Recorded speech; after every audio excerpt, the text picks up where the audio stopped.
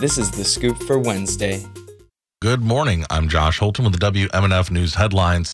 A committee is considering a controversial plan to reduce the number of judicial circuits in Florida, but WMNF's Chris Young reports some discussion about the plan will be happening behind closed doors. There will be a meeting to hear public comment this Friday at the Hillsborough County Courthouse, but 2 closed-door meetings will be happening in November. The committee was established earlier this year after Republican House Speaker Paul Renner requested consolidating some of Florida's judicial circuits. He claimed that the consolidation would lead to, quote, greater efficiency in the judicial process. But at an August meeting in Orlando, public comment was mainly against the changes. Some claim that it's a political move, including Democratic State Senator Geraldine Thompson. I feel that this proposal has been put forward to change the demographics of certain of the judicial districts, both in terms of ethnic makeup, in terms of voter registration, to concentrate power in the administration. The Tampa Bay Times reports a spokesperson for the committee claimed that public access laws do not apply to the group. But the director of public access initiatives at the Florida Center for Government Accountability told the Times that holding private meetings would go against a constitutional rule. For WMNF News, I'm Chris Young.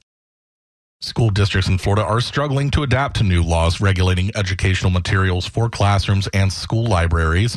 In recent years, Florida has become the national epicenter for school book bans, with more than 40% of them happening here.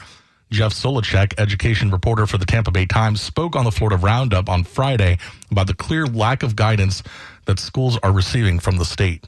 Well, there is a training that was provided back early this year that told school districts, among other things, to do things like err on the side of caution. If you wouldn't read this book aloud in a public place, then maybe it doesn't belong in your school. They gave a lengthy review of all of the laws that are out there. And even with all of that, school districts still feel like it's kind of vague, that there's a lot of mushy language in there. The State Board of Education plans to meet in the next few weeks to provide educators and school districts with additional support going forward. Collier County is canceling its membership in a national library group because of political and other concerns. Collier commissioners voted unanimously yesterday to have county public libraries drop out of the American Library Association, known as ALA. Collier pays about $1,600 a year to be an ALA member, but recently concerns have come up after the group president said she believes in Marxism. In addition, some Collier residents told commissioners the ALA supports gay and sexually explicit books that children could find on the shelves.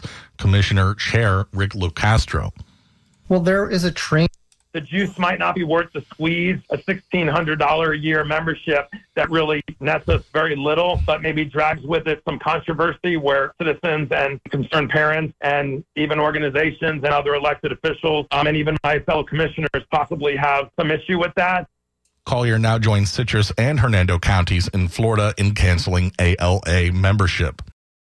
Federal environmental officials want to create a conservation area in Southwest Florida.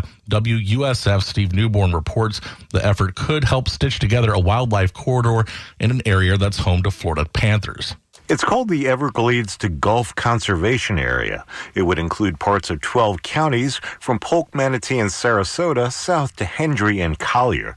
The land would be protected either by purchasing it from willing sellers or by conservation easements, which pay ranchers and farmers to not develop their properties. Mallory Likes-Dimmitt is CEO of the Florida Wildlife Corridor Foundation. She says this could be another tool in the effort to create a wildlife corridor. It's a total opportunity for federal investment now to be able to be used in this protection boundary. It just gives more flexibility and another opportunity to say this is important. It ranks highly in the scores for programs that are out there. The U.S. Fish and Wildlife Service is seeking comment from the public on the project through the end of October. I'm Steve Newborn in Tampa. Israeli strikes have demolished an entire Gaza neighborhood as the sealed-off territory faces an imminent blackout. Charles De Ledesma has details. Palestinians in the sealed-off Gaza Strip are scrambling to find safety as Israeli strikes demolish entire neighborhoods. Hospitals run low on supplies and a power blackout is expected soon.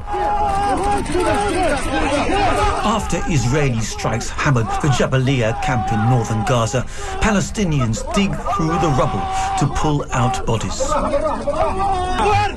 Scenes of devastation are everywhere, with men carrying bloodied victims to the hospital on their backs. Airstrikes have smashed entire city blocks to rubble in the tiny coastal enclave and left unknown numbers of bodies beneath mounds of debris. The bombardment has raged on even though militants dragged an estimated 150 people into Gaza during weekend fighting. Israel has vowed unprecedented retaliation against the Hamas militant group ruling Gaza. I'm Charles de Ledesma. And all this comes after fighters from Hamas gunned down hundreds of Israelis in their homes, on the streets, and at an outdoor music festival. The war, which has already claimed at least 2,200 lives on both sides, is expected to escalate in Gaza, where basic necessities and electricity were already in short supply. The Israeli military said that more than 1,200 people, including 155 soldiers, have been killed in Israel. After the attack, Israel stopped the entry of food, water, fuel, and medicine into the 25-mile strip of land that is home to 2.3 million Palestinians.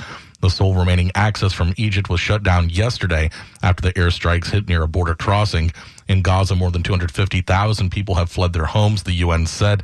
The vast majority are sheltering in schools run by the UN Agency for Palestinian Refugees. For the weather, it's mild and cloudy in the Tampa Bay area. Highs today in the upper 80s and overnight lows in the mid-70s. I'm Josh Holton with the WMNF News headlines on 88.5 FM and the WMNF app. This is The Scoop, recorded at WMNF Tampa.